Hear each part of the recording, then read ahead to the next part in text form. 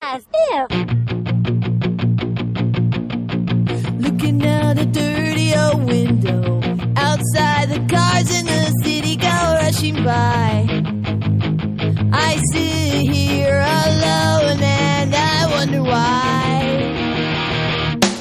Friday night and everyone's moving. I can feel the heat, but it's soothing heading down.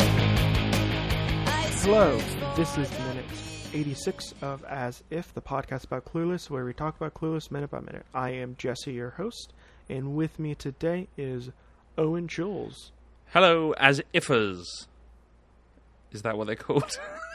Yes, that's what they're called. So we start our minute at Cher holding up the bong, saying, I guess kitchenware? And actually, wait, this is actually a good joke.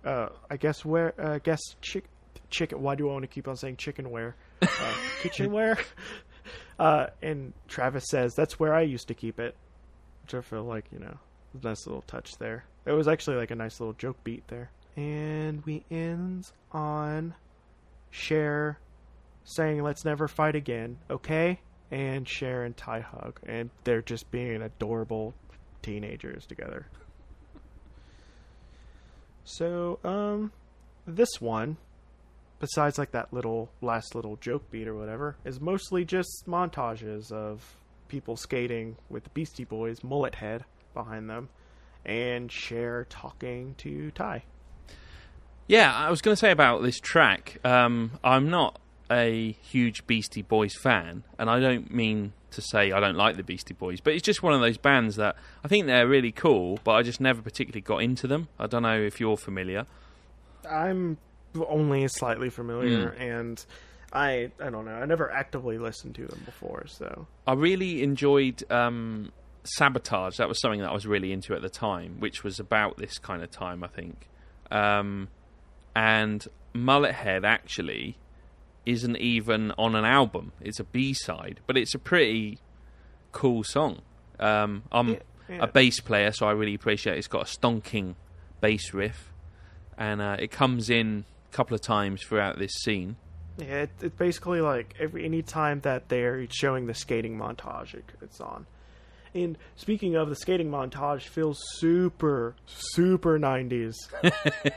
It's pretty unimpressive. It's unimpressive, but it just from everything, just the way it's shot and everything, from with the obvious double to do the actual tricks. Oh yeah, the real obvious, but they just even the way that they film everything. I only got the later end of skate videos, but it just feels exactly from that era. I do love Travis's moon shirt though. Yes, that's really cool. And speaking of that, it basically this is where Tai and Cher basically get back together and make up for everything. So this is where, if you remember from last episode, I said I had a theory on why Travis was actually asking Cher to come along to this. And the reason is basically, I believe, is that he's getting it together with Tai, and Tai said to him, bring Cher along. Do you reckon you could get Cher to come? Or at least between them, they've schemed on it. And the whole purpose of Cher coming is not to watch Travis. It's to make things patch things up with Cher. Yeah. I mean, that makes a lot of sense. I mean, but at the same time, I would like to think that Travis wants to be friends with Cher, too. Oh, yeah, certainly. But that's why I was kind of confused, because I was like, why would he ask her? It's kind of a weird thing. He's not trying to get with her. It seems like a random thing to do. I don't know, maybe it's just I'm doing a thing. You might like to come and see it. But I'm pretty sure the ulterior motive was to get them together so that they could patch it up. Yeah. And, I mean, Tai's back to her old self for the most part. She has the red hair again. And she's in, just basically whatever. The unfashionable thing. Yeah. And she's obviously, I like that she's really comfortable with herself. Yeah. You don't even really get that with Cher. But it is a huge turnaround in character, isn't it? It's like she'd become evil. Again, I think this harkens back to Heathers. I think a similar thing happens in Heathers where they get this girl and they train her up to be this kind of socialite, and she becomes a monster, and they're like, have we created a monster?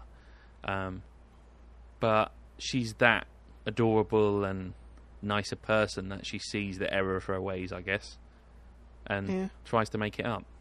And Cher's really gracious about it as well, isn't she? And she apologises for her side of it. Yeah, she apologizes, and like Ty's just like, you know what, you did nothing bad to me. And like they're just like, just it's a nice friendship moment. I like as well that it's not overly, it's kind of simplistic, and it seems silly, and in the way that kids or young teenagers would make something up. It's that thing of like, when kids fall out and minutes later they're back together again like nothing's happened. Yeah, it's I kind of wish for that simplicity back again in relationships, honestly. Yeah. We get another shot of Travis doing his half pipe magic or whatever it is, and Mullet Head comes back in. Now, I don't know why, but I just feel like mullet is an interesting phenomenon. We've talked a bit about the South on our previous episodes. Yes. And in my head, a mullet is completely synonymous with a dude that drives a truck and wears a cap. And you're not too far off. And also, of course, MacGyver as well, another sporter of the mullet. There was a show that was on UPN, which there was a show which UPN was known for having crazy shows that made no effing sense at all. But there was this one show called The Mullets. Oh, okay. It was about these brothers who was in the family called Mullet, whose last name was Mullets, and they were just like, and they were just having adventures and doing stuff, and there was 8 episodes aired of it, but they shot for 11. Yeah. But I don't. Have you ever watched It's Always Sunny? Yes. Yeah. It's Philadelphia. Rickety Cricket is one of the brothers with the mullets on it. Yeah. Which he's actually in a lot of stuff. The other person's not so much, but Rickety Cricket, he's in it. He has a mullet, and he wears that mullet. I remember actually, I met a girl from Wisconsin, and for some reason we talked about mullets, and she said to me, it's short on the top and long at the back. So why do we call it a mullet? Surely we should call it a schlong. A short long. Yeah. And I was like, yeah, I can see that. Like, that dude's got a schlong on his head. Whoa. You mentioned Buffy actually there, and that made me think Buffy surely owes a lot to this film, I would say. Oh, yes it does. Buffy Summers? Yes. Buffy Summers, I want to say. Definitely is playing off at the archetype of the Valley Girl.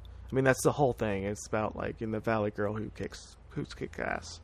Yeah. Who would you say are the kind of peers of Alicia Silverstone? Because I'd say Sarah Michelle Gellar and definitely probably Jennifer Love Hewitt. For some reason, they've all got 3 names. Obviously, not Alicia Silverstone, but it's kind of like serial killers. Serial killers always have 3 names. Is there a comparison there? I don't know. Wait, are we comparing serial killers to Sheriff Sean I'll take Keller? that back. Not serial killers necessarily, assassins. I don't know where to go from there. Well, I'm enjoying myself, Another thing I noticed right at the beginning of this scene, there's a lot of product placement in the background. Okay. Starbucks rears its ugly head again. They're buying a coffee from a vendor. And then the other thing I wanted to ask you about, and this may go absolutely nowhere, but are you familiar with Jodie Maroney's gourmet sausage? Talking about schlongs. No.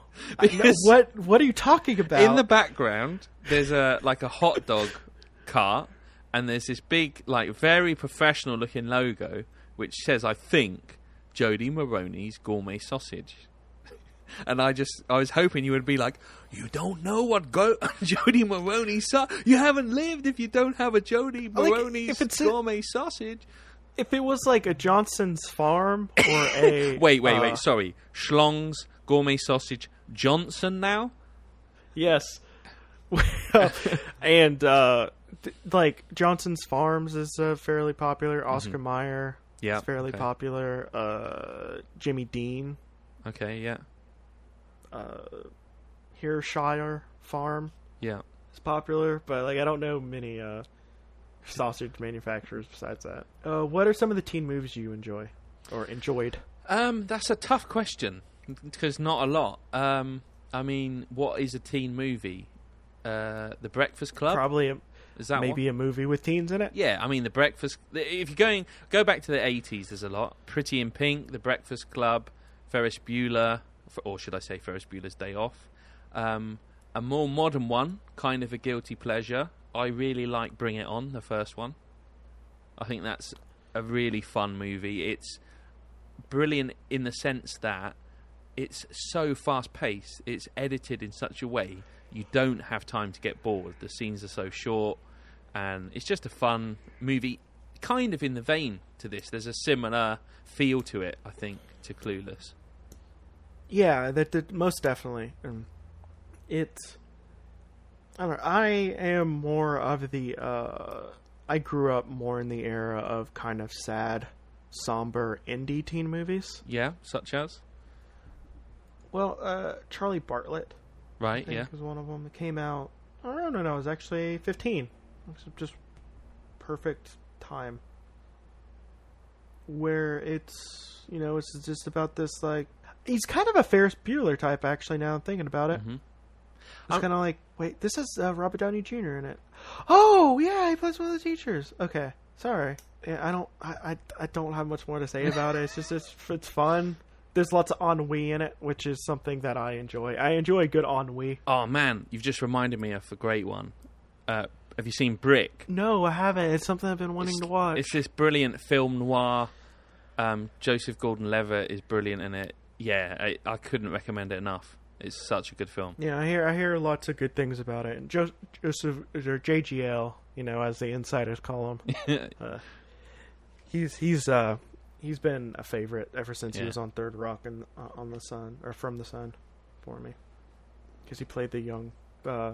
He played the old alien who was in a teenage body. That's right. Yeah. Yeah. Yeah, I always liked. I think I've liked him in everything I've seen him in, really. Yeah, I really liked him in Looper. Like Looper, I think he did like a legitimately really good job. Yeah, Inception. On the other hand, Bruce Willis barely tried in that movie, but he was still fine. So that's all that matters. Yeah, Bruce Willis can basically just show up and not act, and still be okay. Yeah, which I guess is a good thing. I mean, if you're an actor, if you don't really have to do your job. Oh, Bruce Willis burn. Okay, let's go on to plugs. Well, if you enjoyed a podcast that has very little to do with the subject matter, then you might like my podcast, Classic Schmassic, where I talk about old movies with my old friend, and we watch those big films, such as Citizen Kane, Lawrence of Arabia, that kind of thing, that we've never actually seen. We're supposed to be film buffs, but we've not seen some of the greats. We talk about them. We have a break in the middle where we then actually go and watch the film, where we invite you to do the same. And then we come back and kind of give it our rating. Our rating system is classic or schmassic, pretty simple. So if you want to check that out, just search for that podcast and it should come up in all the various media venues, iTunes, Stitcher, all that lot, and Twitter and Facebook and everything.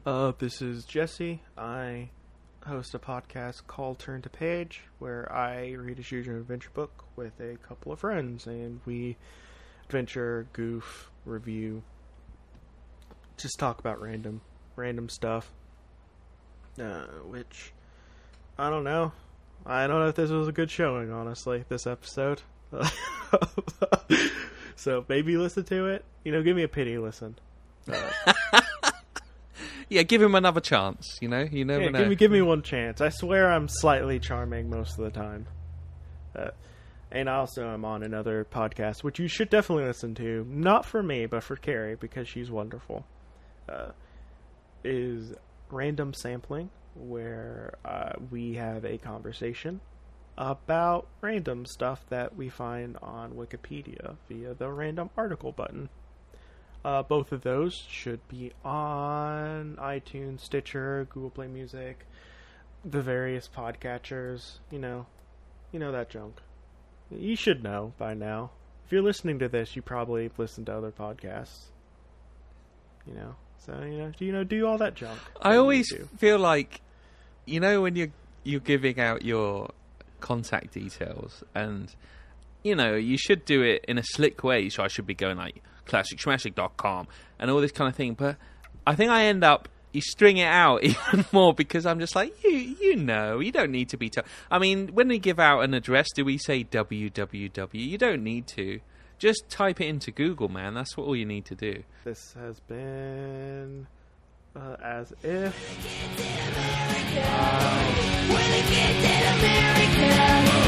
Everybody lived 40 years ago.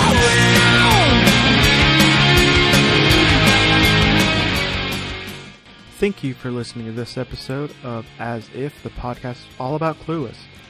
This has been produced by Darren Husted, executive produced and hosted by Jesse Cooper, along with my guest, Owen Chules. Follow us on Facebook at As If the Podcast. Follow us on Twitter at As If_podcast. Follow us on Instagram, As If Podcast. Subscribe to us on iTunes, SoundCloud, Shout Engine, or the podcasting app of your choice. Please rate and review if you enjoy. Clueless is owned by Paramount Pictures. No infringement is intended. All rights reserved. Copyright 2016.